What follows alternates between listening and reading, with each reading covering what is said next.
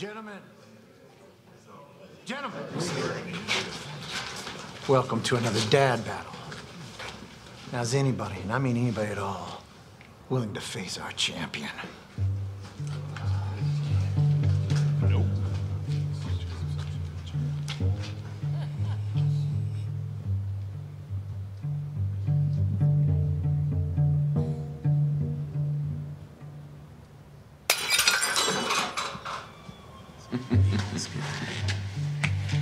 Gentlemen, my son joined the golf team at school, so I bought him an extra pair of socks in case he gets a hole-in-one.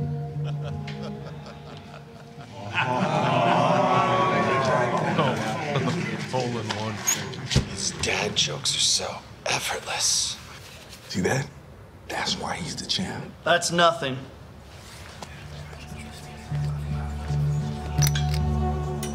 The other day, my daughter said a good Christian dad would buy her a car.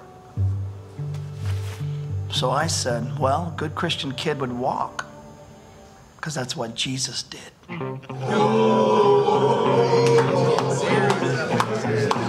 Fathers! With a dad off.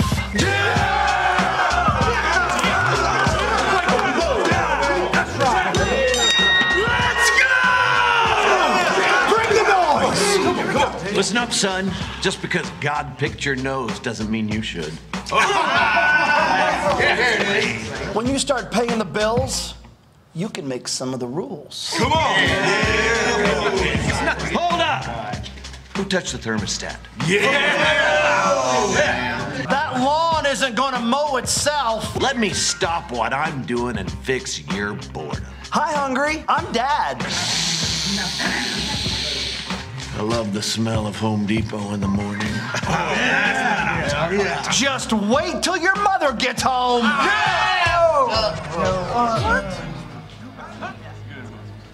Pull my finger. Get in there. You got this. Come on, champ. Nah. Just rub some dirt on it.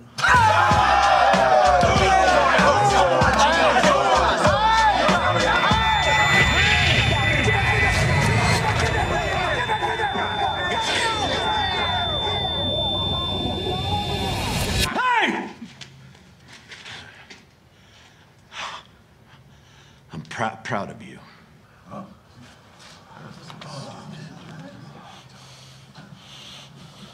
You can do hard things.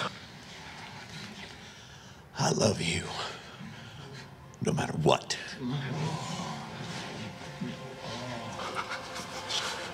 When God made you, He made something very special.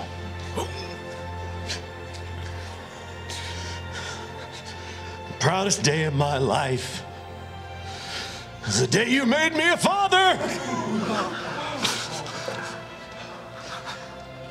I thank God for you every time I get on my knees and pray. And again. Who gives this woman? No, you look at me. You look at me. Who gives this woman to be married to this man? Her mother and I do.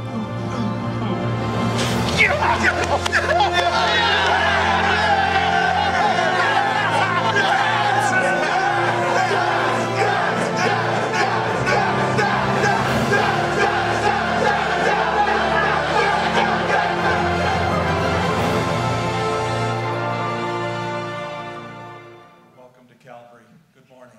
Happy Father's Day. Stand, please. From Psalm 8. O Lord, our Lord, how majestic is your name in all the earth. You have set your glory above the heavens. Out of the mouth of babies and infants, you have established strength because of your foes, to still the enemy and the avenger. When I look at your heavens, the work of your fingers, the moon and the stars, which you have set in place, what is man that you are mindful of him, the Son of Man that you care for him? Yet you have made him a little lower than the heavenly beings and crowned him with glory and honor. You have given him dominion over the works of your hands. You have put all things under his feet, all sheep and oxen, and also the beast of the field, the birds of the heavens, and the fish of the sea, whatever passes along the paths of the sea. O Lord, our Lord, how majestic is your name in all the earth. Morning, Calvary. Happy Father's Day to all you here, and happy Father's Day to everyone listening online. Let us worship our Father this morning together.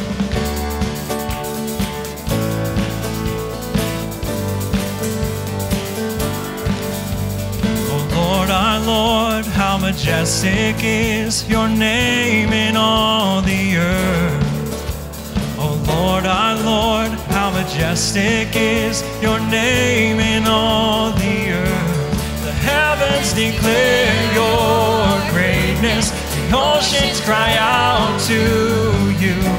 The mountains, they bow down before you. So I'll join with the earth and I'll give my praise to you.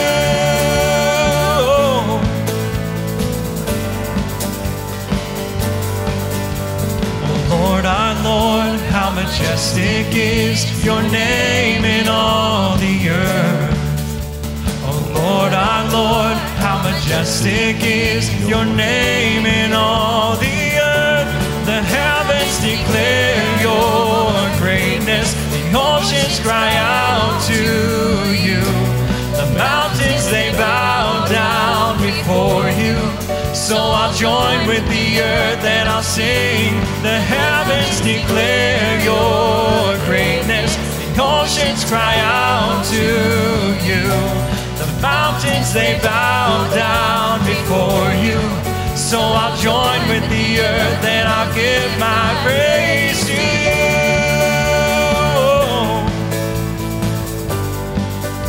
I will worship. I will worship you. I will worship. I will worship you. I will worship. We will worship you. We will worship. We will worship you.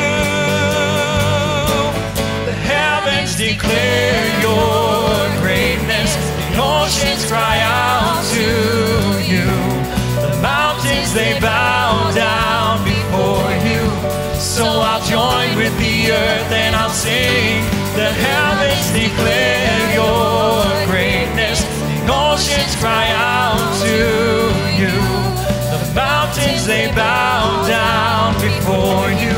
So I'll join with the earth and I'll sing my praise to you. So I'll join with the earth and I'll give my praise to you. So I'll join with the earth and I'll give my praise to you. Oh, let's give the Lord a praise offering this morning. Amen. How majestic is his name. You may be seated. Thank you for joining us today. A few announcements, but before we get to the formal ones back there, I was informed this morning that I forgot something. Those of you that know me well know that's happening more frequently. But a little over a week ago was the birthday, and I know some of you, like Dan Cope, he's got a birthday today, and my son Jason has a birthday tomorrow, and there's others of you that have birthdays, but there's a very special lady who, you know, you only turn 100 once in your life. No, she's not 100 yet. I told you I was going to embarrass you, Wilma.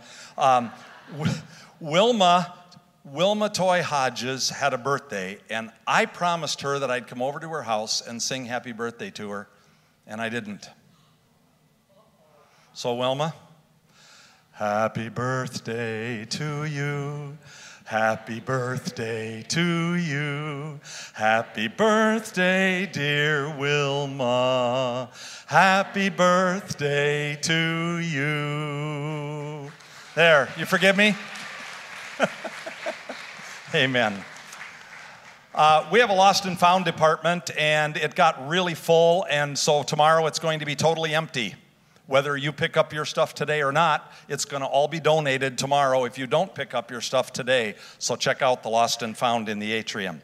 There'll be a fellowship breakfast on July 3rd, the first Sunday of every month during the summer. We have a fellowship breakfast. And after June's event, we heard from a lot of you that you just want to be the ones providing all the breakfast treats. So the church is going to just provide coffee and creamer, and you get to provide everything else. So if you want breakfast, bring your own. Okay? And bring enough to share. VBS starts tomorrow. Look, doesn't it feel like you're in the ocean in a coral reef? Isn't that awesome? Zoomerang starts tomorrow, and Amanda, our director, wants me to tell you that if you are a volunteer for VBS, there will be a very brief meeting right after the service today, right up front here. For all volunteers, you are required to come if you're volunteering. So please do that right after the service. And then speaking of volunteers, we have one more group of volunteers that we need. We have one of our members of our Levite team who is one of our leads of of many of the departments, who's leaving, and you'll hear more about that. He's leaving for the summer. You'll hear about that in our prayer time today. But we are down to only 5 people working in our technical booth for sound, for lighting, and for screens. 5 people is all we have. We desperately need your help. If you have any technical skills or would like to learn, and we don't have an age limit on it other than you have to be mature enough to be able to sit still and be quiet for the whole time of the worship service. Okay? So that leaves out some of the adults, I know, doesn't it? So we need you to volunteer. So please volunteer to get involved in our technical booth. And because Alexi is in Brazil for 2 weeks, you'll have to talk to Pastor Josh to volunteer. Okay? So call him. All right? Thank you so much for how you give and support the ministry of Calvary. Let's pray, and then we're going to invite Nick to come up. Father, thank you so much for the way that you provide for us, even when desperately around us it seems like the economy is causing us a lot of pain. But we have confidence that you own the cattle on all the hills of the world. You own all the resources. They are all yours, and you can direct them in any way that you want. And we thank you for your provision for us. And we thank you especially for the privilege we have to be faithful in how we manage your resources so that we give generously. We thank you and praise you for what you have already done for us and what you will continue to do as Calvary reaches around the world to connect people to Jesus Christ, our Savior. Amen. Amen. Nick and Jenna Fast are with Athletes in Action, and they're going to share an update on their ministry. Thanks, John. Good morning, Calvary. Yeah, this year, I think to start off, was just a lot more fun than last year. We moved. We've been doing this 2 years here now in Eau Claire. We moved in the middle of the pandemic, and so the first year of ministry was all from our home and from coffee shops. We weren't even allowed on campus. So imagine doing campus ministry, and you're not allowed to be there. So this last year was awesome, just being on campus, finally being able to go to games and practices, build relationships with coaches and faculty, and just kind of have that ministry of presence. And so that was probably the biggest update from this year, is that we were there, and it felt amazing to be with students and meet people. I just want to say a quick thank you too. We had our golf-a-thon yesterday. That was our annual fundraiser for the ministry, and it went spectacular. We raised a lot of money, everything we need for the fall. One of our guys, Adam, got a hole-in-one yesterday. A lot of people won some good prizes. So it was a good time. So thank you for those who participated by golfing, but also thank you for those who sponsored them and gave, because the Lord provided generously through all of you. Some of those funds will go towards things like providing Bibles for students, evangelism and discipleship resources, sending students on summer missions. And I think about, some of the ways that I'm excited to use that money this fall is to get the Word of God into more students' hands. I think that was this last year for me. One of my favorite things was going through the book of Romans with all of my discipleship groups and just seeing how the Lord used just, an hour every week with these groups, going chapter by chapter, and just the depth that some of them grew in their relationship with the Lord. I was really excited. A lot of them, for the first time, were starting to confess sin, fight for sexual purity. We're seeing victory. And it was just amazing to see how the Word of God transforms people's lives. And that is a big part of what we wanted our ministry to be about, is just people growing in their depth of the relationship with the Lord, understanding the gospel in a deeper way, falling more in love with Jesus. And that was really exciting for me, was just to be in the Word with those guys every week. And then Jenna's got a story of another thing that's really important to us, and that's just getting the gospel to a wider audience and getting more people to hear for the first time. Thanks. Yeah, so one of the things that we also use the money for is for our team meetings. And so one of the things that we do in the beginning of the year and then at the as each sport begins is we get together with the whole team of athletes for each sport. We talk to the coach, we set up a time, and we get together and we share with them a little bit about the opportunity with Athletes in Action, a little bit about who we are and what we do. And then when we get together with them, we hand out things like Gatorade or something for them and a contact card. And then on that contact card, there's just things, there's options that they can check. You know, if they're interested in hearing about what it means to know God, if they have questions about Him, if they want to get involved in a Bible study or a discipleship group.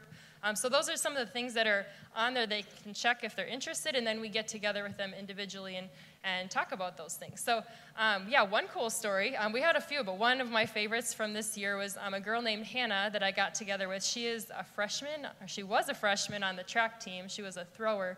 And so she told me later that when we came into the track team meeting, she had kind of been in a place where she wanted to know more about God, and she'd been searching, but she didn't really know where to hear more about Him. She said that her older brother had a degree in religion, but yet she'd ask him about God, but he didn't really want to talk about God. So I don't know what that was about, but she got together and she's like, we got up, she's like, well, this is my chance. So she checked every single box, and we got together and got down to a coffee shop, talked to her about who we are, what we did, and then she just started asking questions about God. So I was able to share the gospel with her.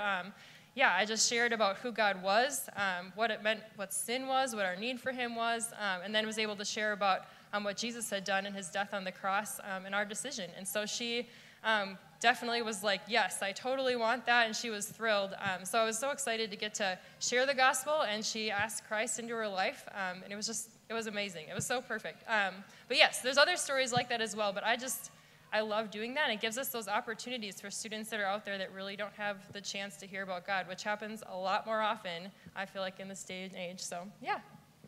So thanks again, Calvary, for your support, and thank you for all those who are praying for us. The gospel is moving on campus, and college athletes are getting opportunities to say yes to Jesus because churches like this and people like you are behind us. So thank you. Amen. Let's pray. Father, I thank you for Nick and Jenna. Thank you for bringing them into this local fellowship, but thank you for your call upon their lives to serve you faithfully with their whole heart and life and resources and energy and excellent skills, so that the name of Jesus Christ gets more honor and glory in the campuses of our universities. Lord, a great need in such dark places. And thank you so much that your light is shining so brightly through them. Continue to bless them and encourage them. Continue to have stories that they can share of how the Holy Spirit is moving in people's lives, and they get to be a great part of the harvest of souls on our campus. And we pray this in Jesus' name. Amen. Amen. Thank you. Please stand.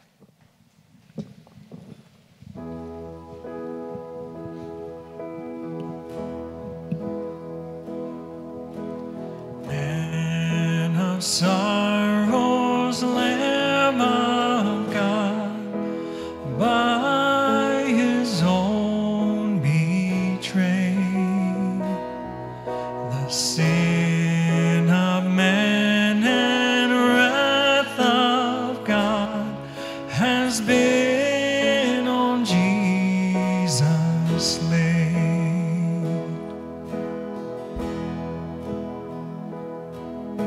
Son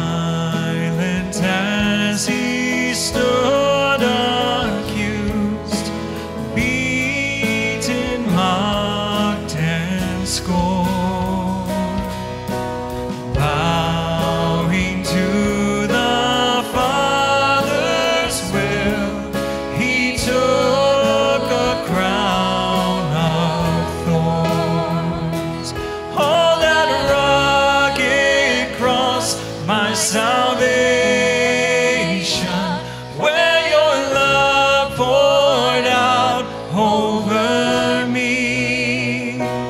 Now my soul cries out, hallelujah, praise and honor unto thee.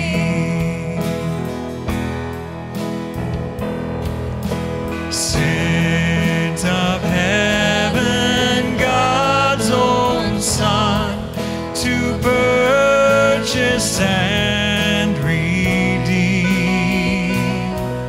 and reconcile the very ones who nailed him to the tree.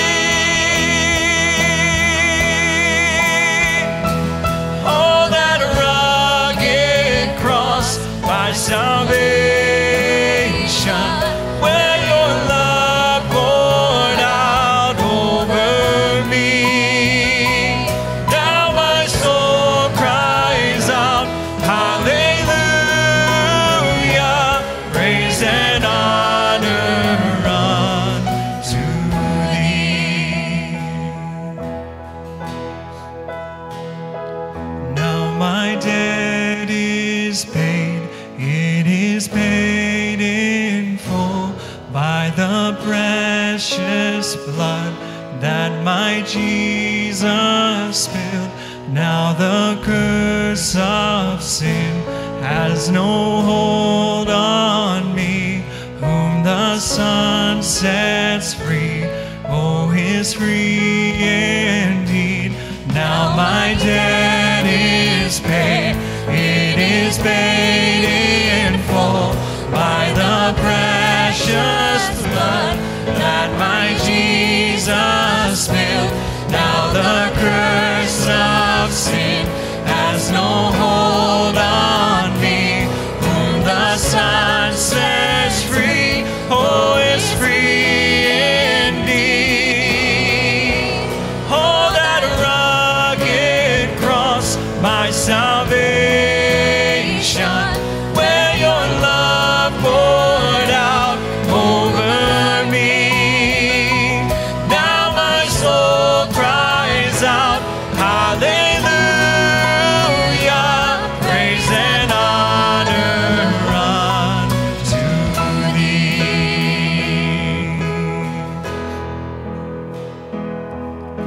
See, the stone is rolled away, behold the empty tomb. Come on, church. Hallelujah, God be praised, He's risen from the grave. Oh, that rugged cross, my salvation, where your love poured out over me. Now my soul cries out, hallelujah,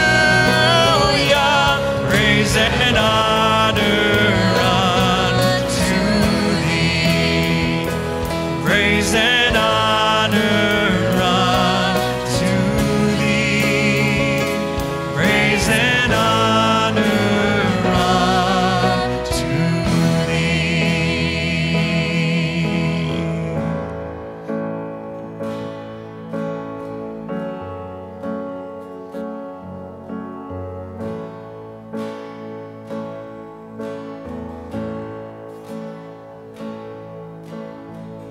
My hope is built on nothing less than Jesus' blood and righteousness.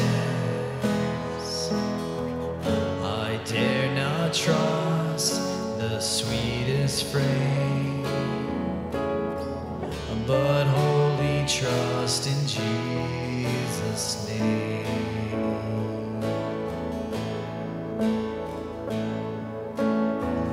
My hope is built on nothing less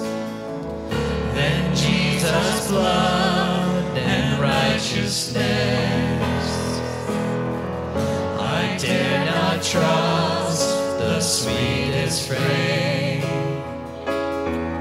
but only trust in Jesus' name. Christ alone, cornerstone, weak made strong in the Savior's love through the storm. He is Lord, Lord of all.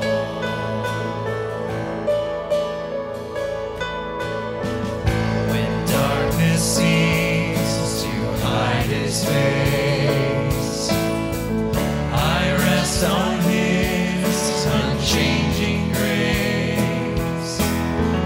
In every high and stormy gale, my anchor holds within the veil.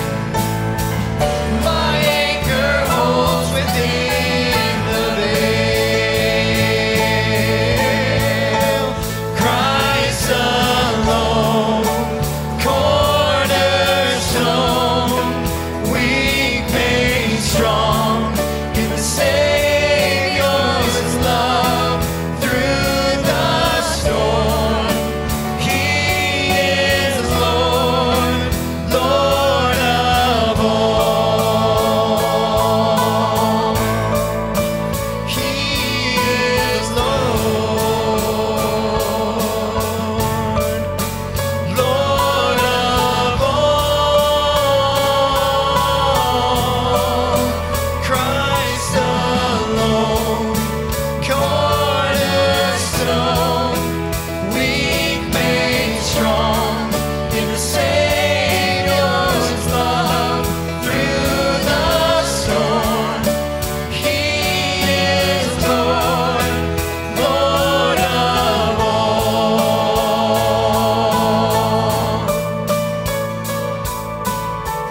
When he shall come with trumpet sounds, oh, may I then in him be found, dressed in his righteousness alone. Faultless we stand before the throne. Christ alone, cornerstone, weak made strong in the Savior's love through the storm. He is Lord, Lord of all. Christ alone, cornerstone, weak made strong in the Savior's love through the storm. He is Lord, Lord of all.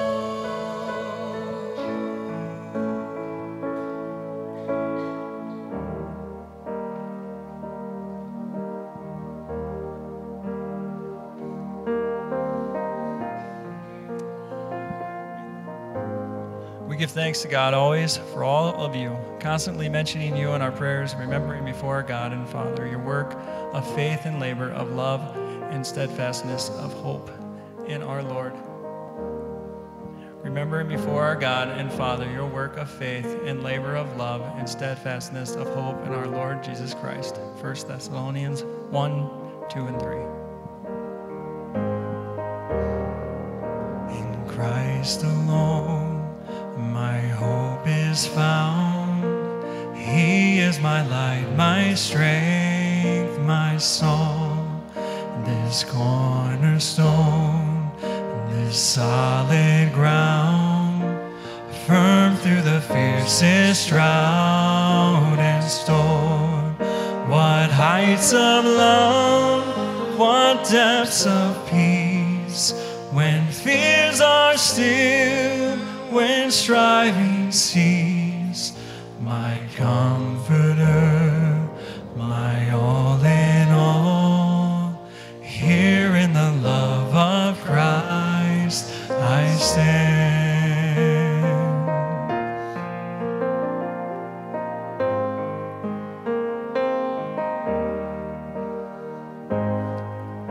In Christ alone, who took on flesh, fullness of God in helpless babe, this gift of love and righteousness, scorned by the ones he came to save, till on that cross as Jesus died, the wrath of God was satisfied.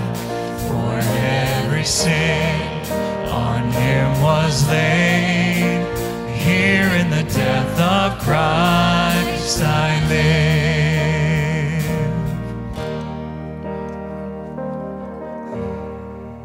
There in the ground his body lay, light of the world by darkness slain.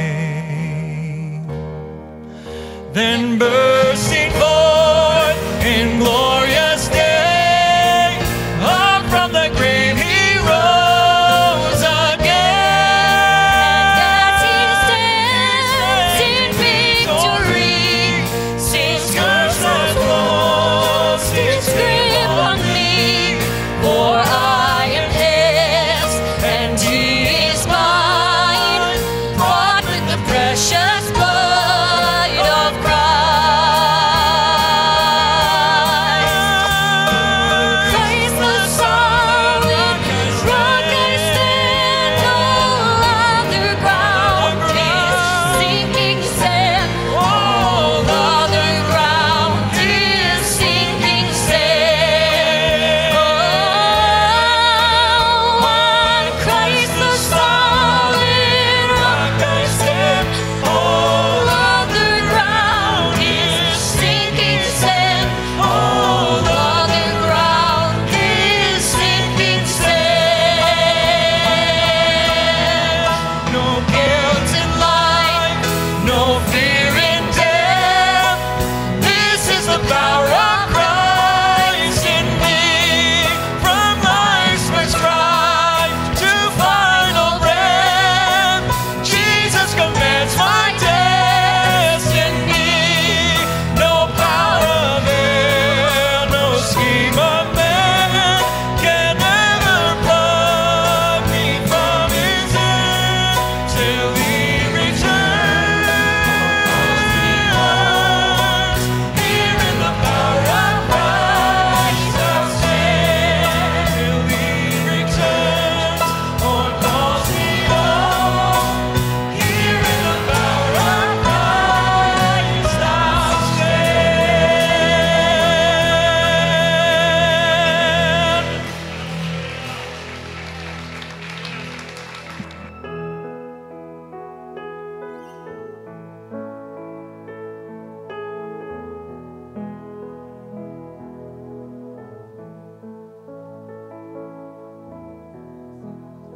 Worship through prayer. We have just a few prayer requests this week, and the first is next week is the middle school campers are leaving for summer camp, so we can be praying that even right now the Lord will be working on their hearts to be ready for what the word that they'll receive there.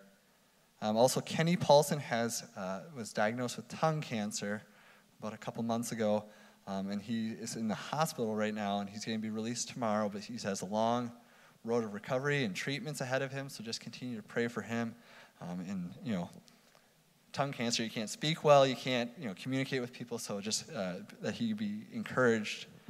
And then also, as mentioned, VBS is this week. It's not just a crazy, well-decorated grad party here, but it's actually Vacation Bible School. So we continue to pray for volunteers to stay healthy.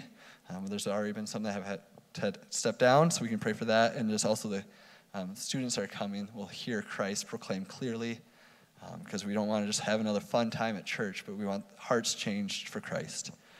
And then our last one was kind of alluded to earlier.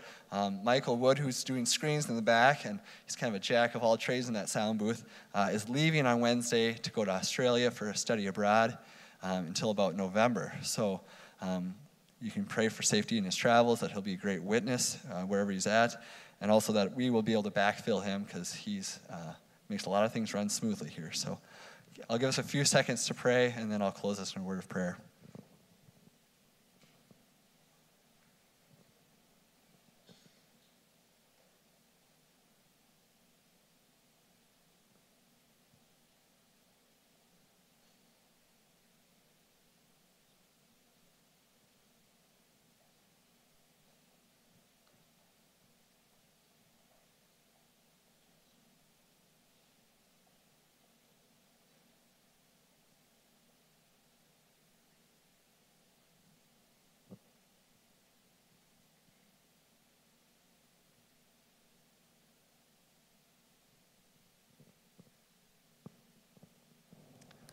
Heavenly Father, we thank you that you are a good Father. We thank you for showing us what a good Father looks like. Thank you for sending us the greatest gift we could ever receive in your Son, Jesus, living a perfect life and dying on the cross for our sins, that we may be able to be in right standing with you. We just now pray for the week ahead. Lord, we have many plans, but we just desire for you to be glorified above all else. And so we pray for the students that are coming to VBS. We pray for those that are going to camps. We just pray for those that are struggling with their health, Lord, that they will just put their trust solely on you, that you are the solid rock upon which we stand. We just now pray that as your word is proclaimed from this pulpit here, that we will be changed people, that our hearts will be more in tune and in love with Christ than when we started today. I pray all these things in your precious holy name. Amen.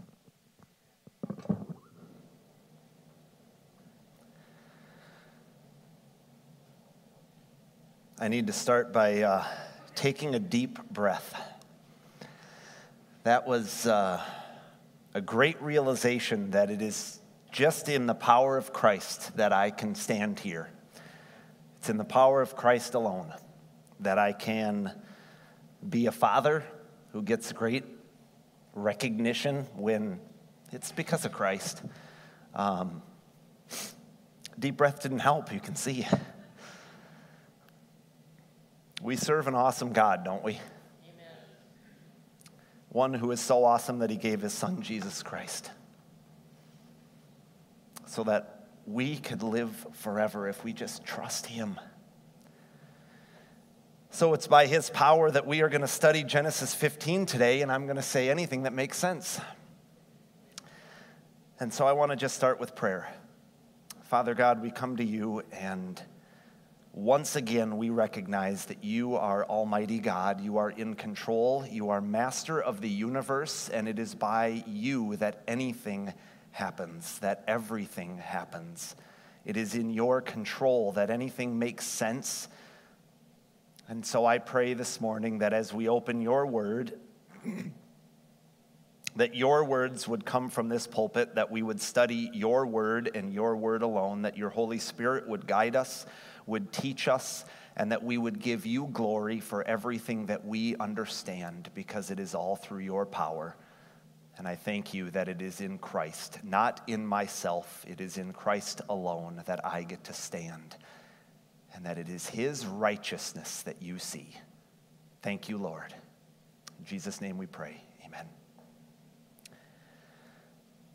So as I mentioned, and as you can see, we are studying the book of Genesis. Last week we had a great message from Dave Johnson. He shared his heart with us, and we do not look forward to him moving to Madison, but we know it is God's plan, and so it was great to hear from him last week. We pick up the Genesis study today in chapter 15. Now let me remind you of what's going on here with a time frame. Genesis 15:1, if you're turning there and if you happen to catch a glimpse of the first few words, it says, "After these things," is how that passage starts. That means that it follows directly what we studied in Genesis 14. And so if you remember, here's the timeline. God has called Abram to be the father of all nations, and he promised him that would be his future. Then we see that Abram and his nephew Lot were separated, and they went to the different places of land that they chose. And then Lot, in a battle, was captured, and so Abram had to journey well north and rescue Lot. And upon returning, Abram was blessed by the priest of the Most High. Remember Melchizedek, and Melchizedek points us to Jesus. So he was greeted by him, and then Abram faithfully tithed to Melchizedek while turning down the spoils of war that were offered to him from the king of Sodom. We already studied that. That's just your recap. And then during that tithing, Abram used a name for God that we hadn't heard or seen up to that point, which was El Elyon, which means Most High.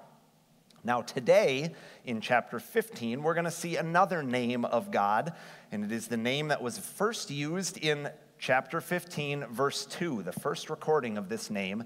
The name is Adonai. Adonai occurs 434 times in the Old Testament alone. There are heavy uses of the word Adonai in the book of Isaiah. It occurs 200 times in Ezekiel alone, and it appears 11 times in Daniel chapter 9.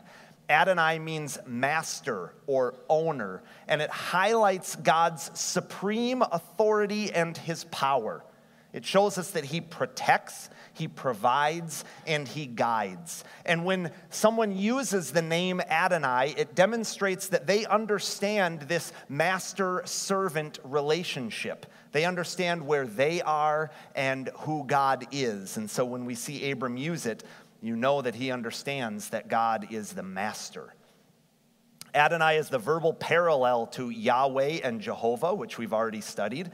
Adonai is plural. The singular of that word is Adon. In reference to God, the plural Adonai is used. And when it's singular, Adon is used. It usually refers to a human lord if you use the singular version. So when someone says like a lord or master referring to a human, then it is used in the singular. It's used 215 times to refer strictly to men as Adon. Adonai is used to refer to God. Now, if you notice in verse 2, we are going to read chapter 15, but I want you to kind of take a peek at verse 2, and I want you to notice something.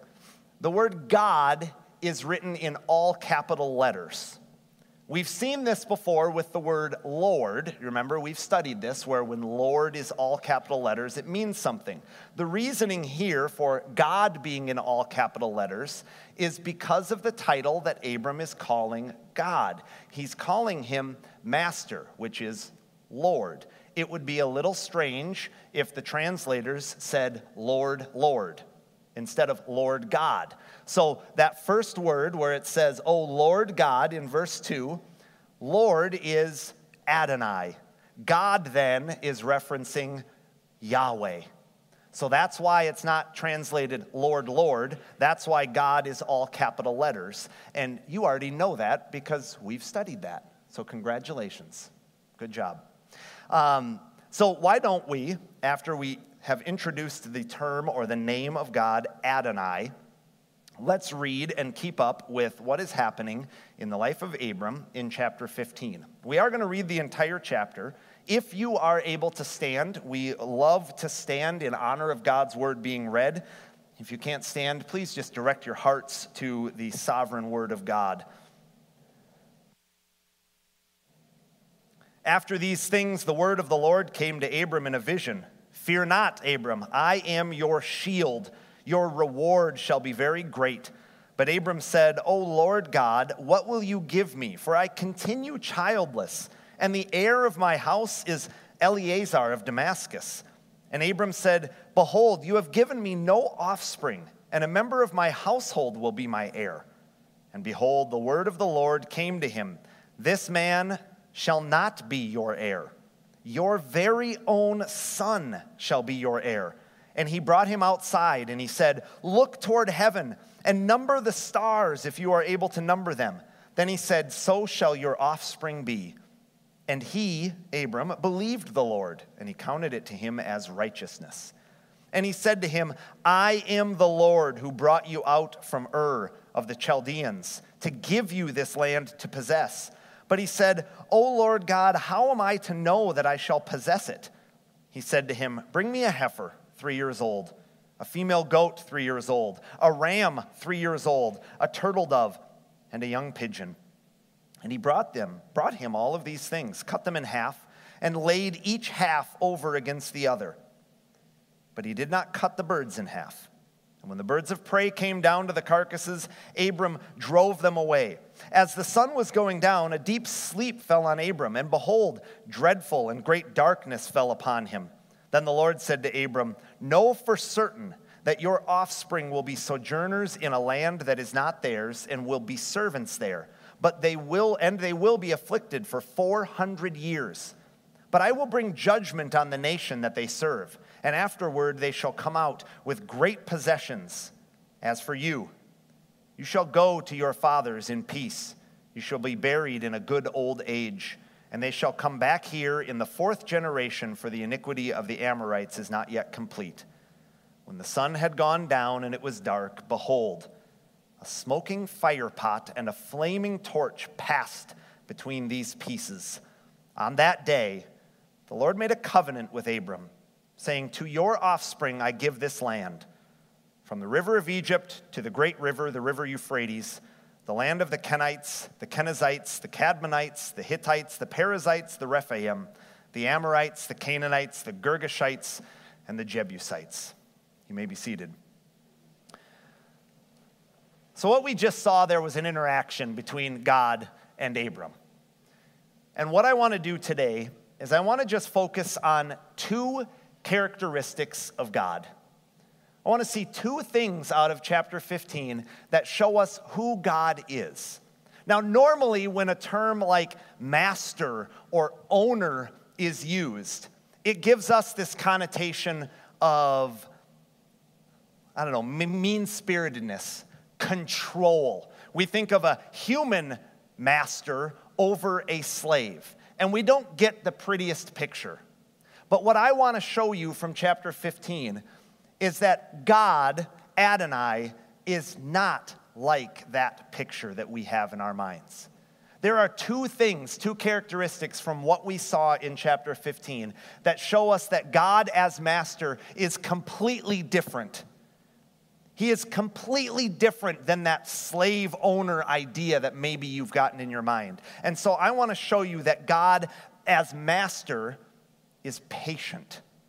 That's the first thing that I want to show you. As master, he is patient. What we saw in that story is that Abram had doubt in 2 different things. He asked God in verses 2 and 3, where is the heir that is going to be part of this promise that you gave me? Remember that God promised that Abraham or Abram would have descendants. And Abram is going, where is this son of mine? What's going to happen? And he also had doubt in the fact that, how am I going to know that I'm going to possess the land that you promised? I want you to think about doubt for a minute, because we all have doubt. And so many times as believers, we think having any sort of doubt is a terrible thing. And it can be. But what we see here from Abram is that his doubt was not doubting in God. His doubt was because he desperately wanted to see the promise of God, but he didn't understand how it was going to happen because he was dealing with the reality of, I don't have any heirs. He was not saying to God, I don't believe what you said. I don't believe in who you are. That's not what Abram was saying. That doubt, I believe, was him saying, I trust you, God, but how does this make sense at all? And I think we can all relate to that. We all have opportunities in our lives where we trust God. We know that God is who he says he is, but circumstances come up and we go, how is this going to be possible? I need some details. Abram is asking for details. He's crying out to God, like we see in the Psalms all the time, with his heart and saying, I don't understand. Please help me understand. And so I want you to see that God as master is patient, because in Abram's doubt, God reminds him. What great patience from God. And fathers, you can think of this. How many times have you told your kids the same exact thing. Over and over. And God is doing that with Abram because God has already told Abram so many things. But yet Abram still says, I need more reminders. And God, in his great patience with mankind, reminds Abram. Because Abram wants to believe. And so God reminds him. If you look at verses 1 through 5, God reminds him of his promise that he would have descendants.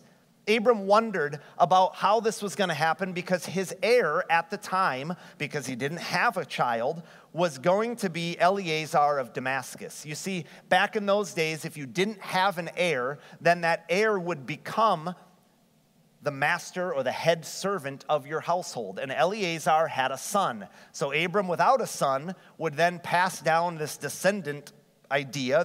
This heir would become Eleazar's son. And so what God does is he responds to Abram and he says, this man is not going to be your heir. Your heir will be your son. So God is giving more detail because God as master is patient with his people. Thank the Lord he's patient with us because we need a lot of help. We need a lot of reminders. God then, in part of his reminder of his promise, takes him outside. And what does he show him? God, arm in arm with Abram, if we're visualizing it, says, look up to these stars. And if you can number them, that is the number of the descendants that you are going to have. So God, in a loving way, not a controlling way, but in love, he says, I'm patient and I want to help you believe. I want to show you that my promise is true. Look at these stars. That is going to be an example of your descendants. And so God gives him a practical, tangible illustration.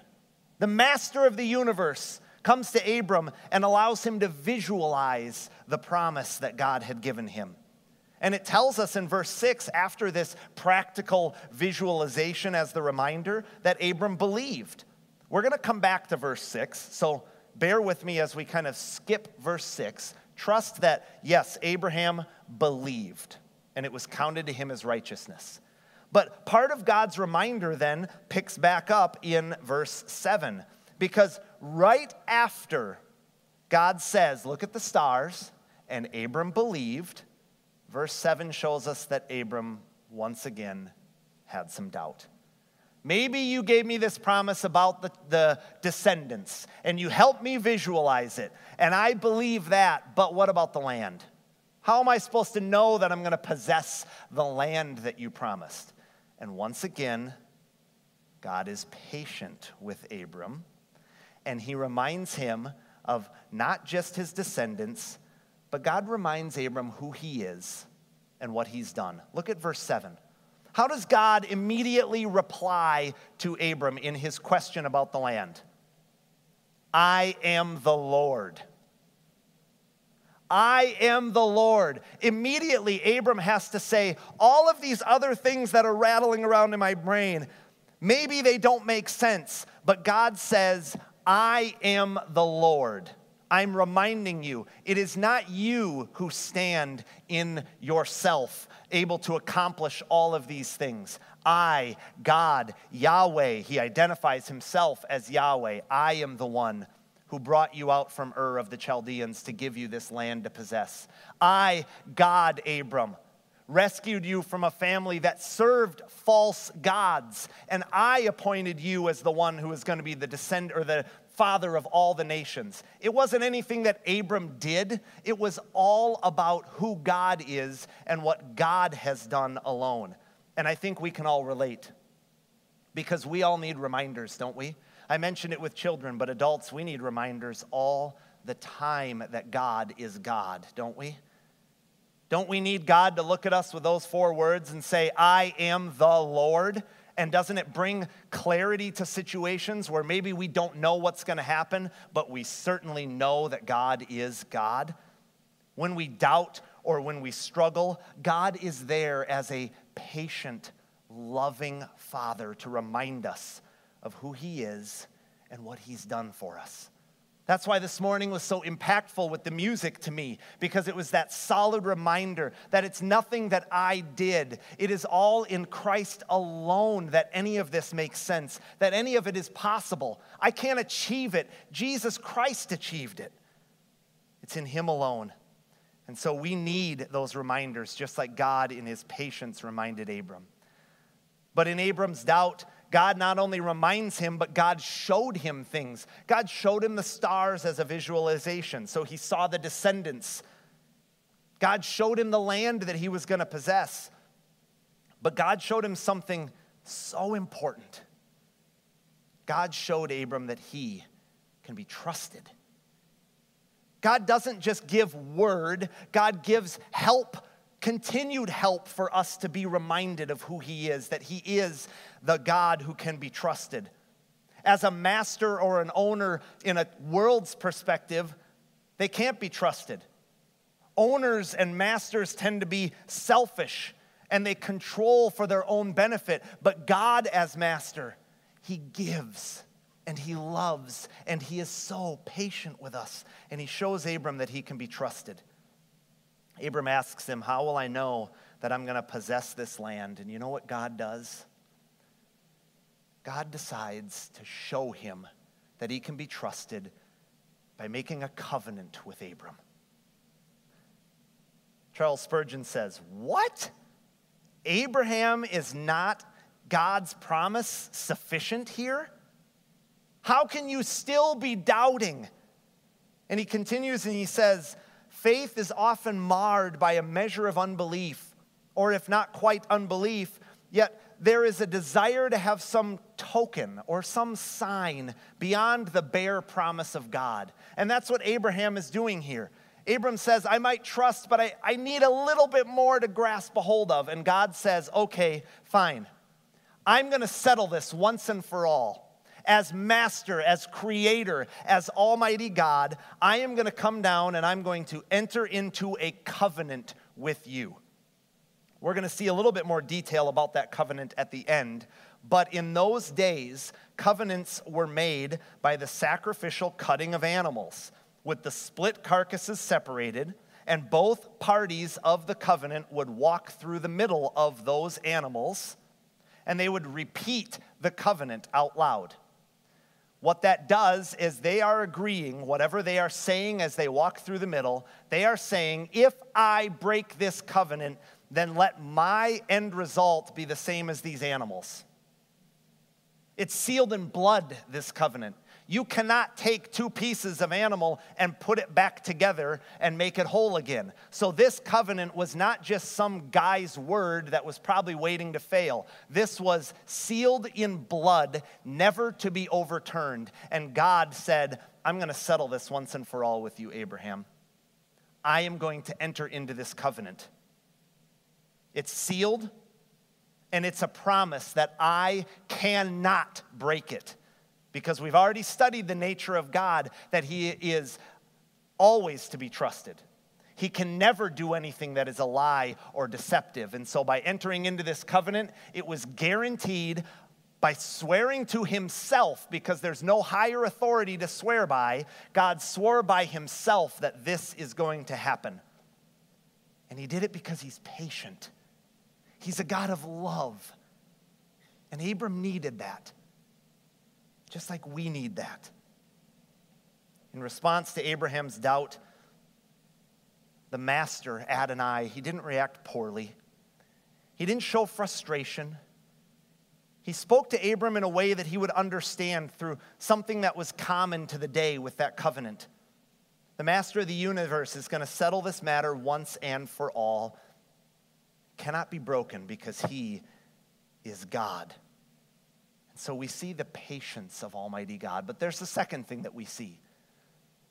Something that we don't typically see when we use the word owner or master to refer to a man. But with God, it's different. Adonai is not only patient, he is gracious. I mentioned before that we skipped over verse 6. We're going to come back to verse 6 right now. Because in verse 6, we see the graciousness of our Heavenly Father. Where it says Abraham or Abram believed the Lord. This means not that just he believed in the existence of God, because James tells us that so do the demons. They believe that God exists. This is not saying that Abram believed in the existence of God. Of course he did. What this means is that he believed God. Simply, he believed God. What God said, Abram believed. What God was promised to do, Abram took it to heart, and he said, I don't doubt that for a moment. And God then replies, and he says, I'm going to count that faith as righteousness. This is a foundational truth that is identified here. Because what this is that by faith alone, God counts Abraham as righteous. Abraham's justification by faith is a model of our faith in the resurrection of Jesus Christ, God's sacrifice for sin, and God's crediting Christ's righteousness to us by faith alone. And so I want to give you 3 points about this term, justification. There's 3 things that we learn from verse 6 alone and the context of verse 6. Justification means that you are being declared righteous, and there are 3 foundational things that I want you to see. That justification is based on grace through faith. It is not based on merit. It is not based on works. There is nothing that you can do to achieve righteousness. It's in Christ alone. He does it. And we see that from Genesis 15.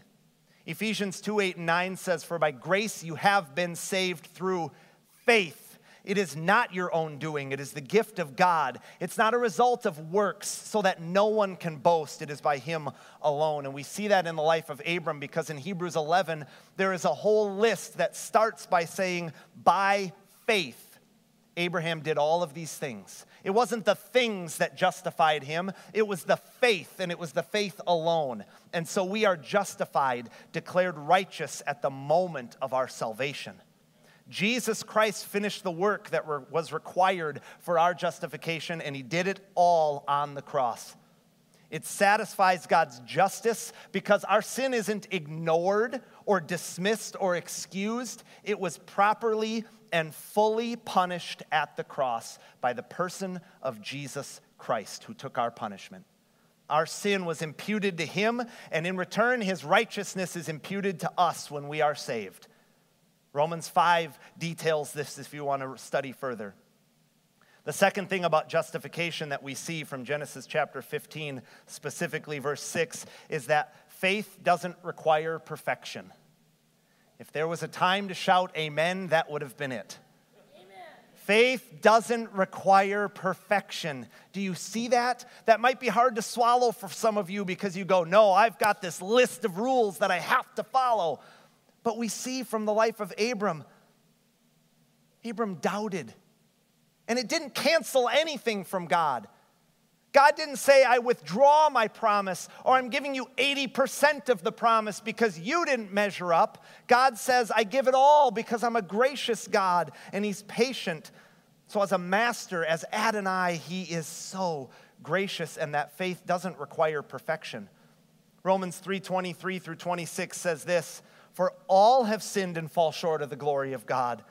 All are justified freely by his grace through the redemption that came through Christ Jesus. God presented Christ as a sacrifice of atonement through the shedding of his blood to be received by faith, not works, faith. He did this to demonstrate his righteousness so as to be just, and the one who justifies those who have faith in Jesus. To me, just that study alone settles the debate. Is it based on works or is it based on faith? It says those who have faith in Jesus, and that faith doesn't have to be perfect. It can't be perfect because we're flawed. That faith is a gift from God because he's gracious. And the third thing about justification is that it declares us righteous. It doesn't make us righteous. Romans 3 says no one is righteous. No, not one. So it isn't up to man. It's up to God, the master. He declares us righteous because of Jesus Christ and because of Christ's sacrifice. We are declared justified. Notice in verse 6 when it says he counted it to him as righteous. as righteousness. It doesn't say that God made Abram righteous, but he counted it to him as righteousness. Justification declares you righteous. The root idea in justification is the declaration of God himself, the righteous judge, that the man who believes in Christ, sinful though he may be, is righteous. It's a declaration of God. That man is viewed as being righteous because in Christ he has come into a righteous relationship with God. And it's nothing that I can do to earn it. It is only through Christ's sacrifice on the cross. There is a process that we are all going through of overcoming more and more our sinful inclinations and growing in righteousness. That process is called sanctification. But justification is done. You are justified freely as a gift from a gracious Father when you accept Jesus Christ as Savior, and his righteousness is now yours.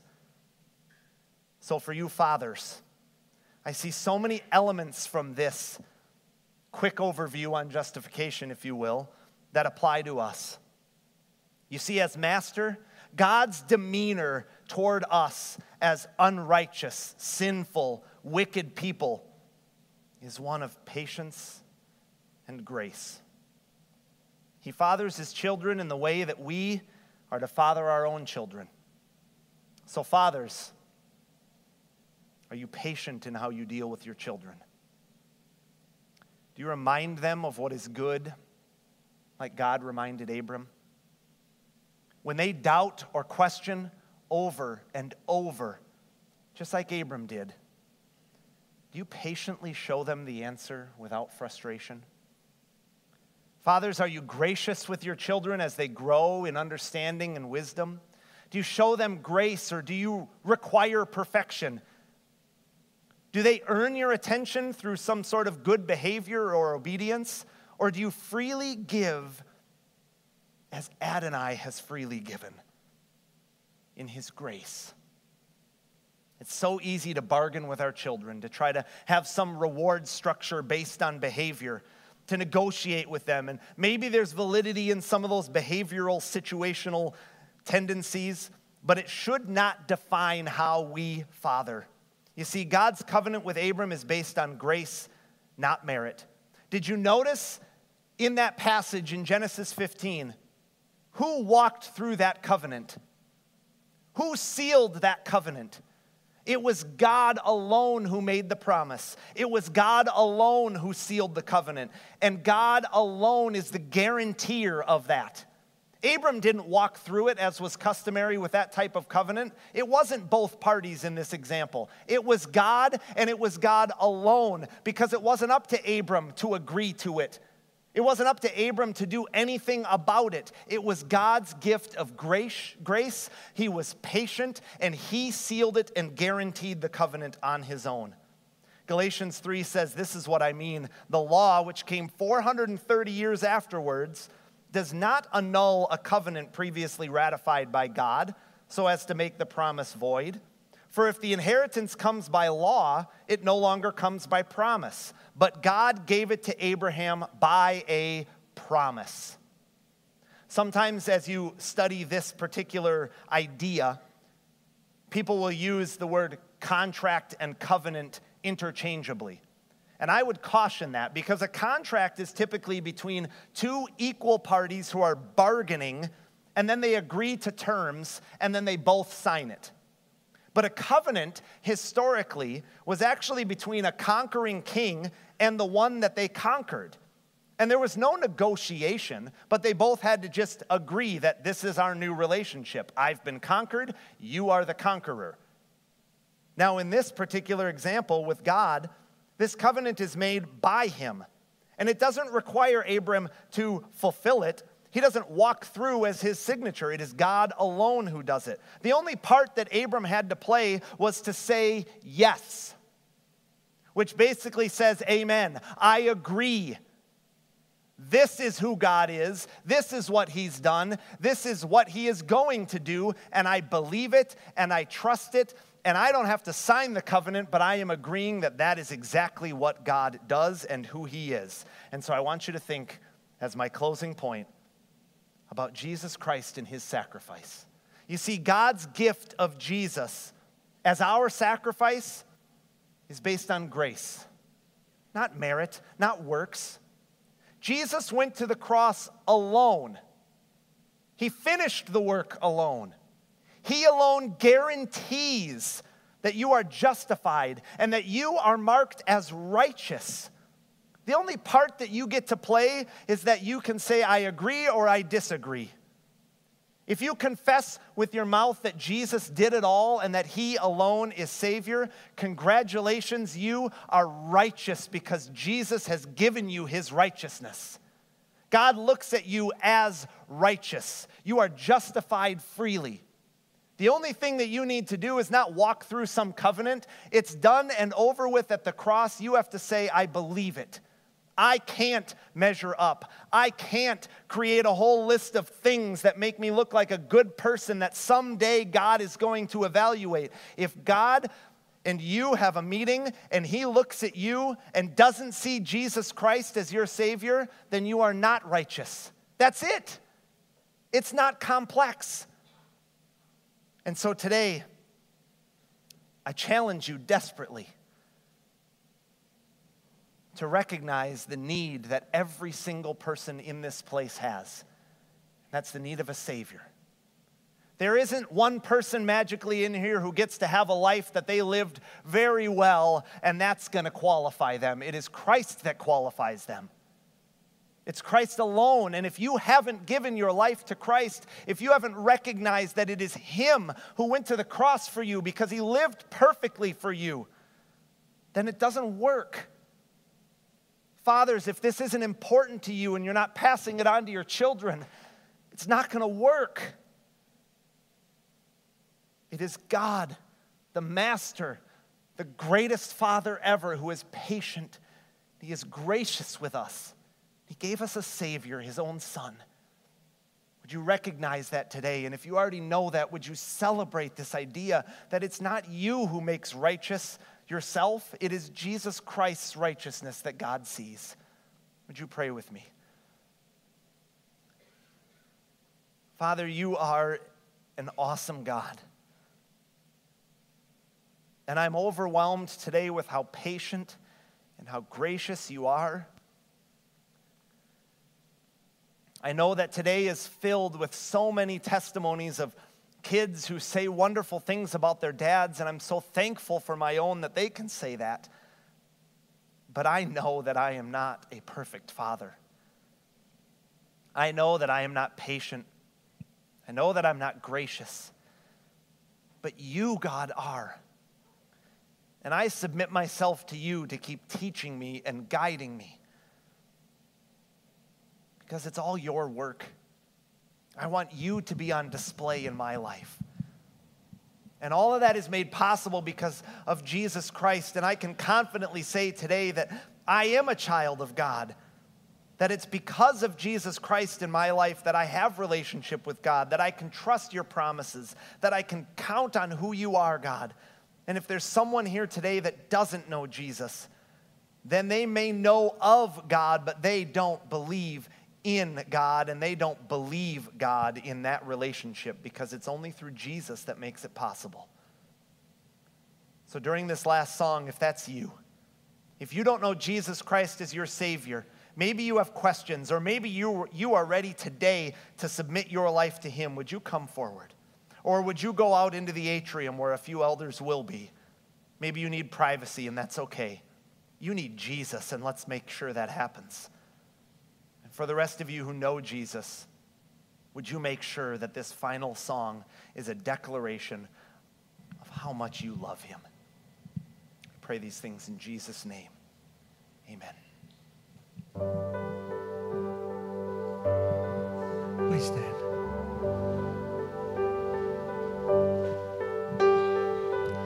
Who am I that the highest King would welcome me?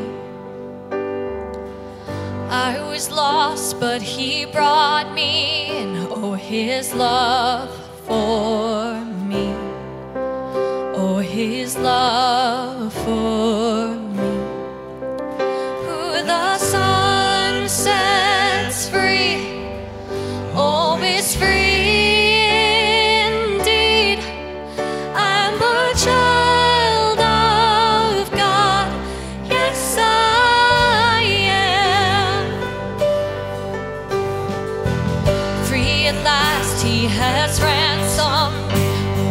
His grace runs deep.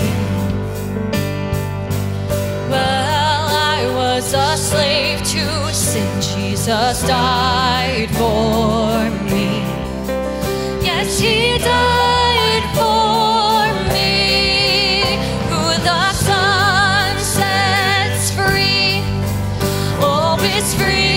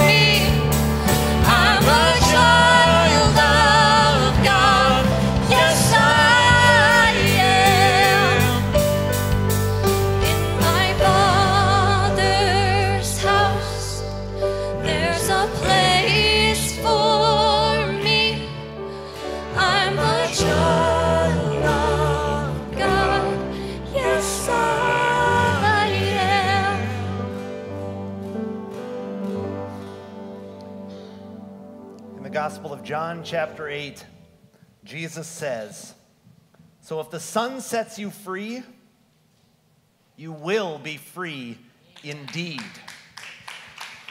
In 1 John chapter 3, the declaration, "Beloved, we are God's children now, and what we will be has not yet appeared, but we know that when He appears, we shall be like Him, because we shall see Him as He is."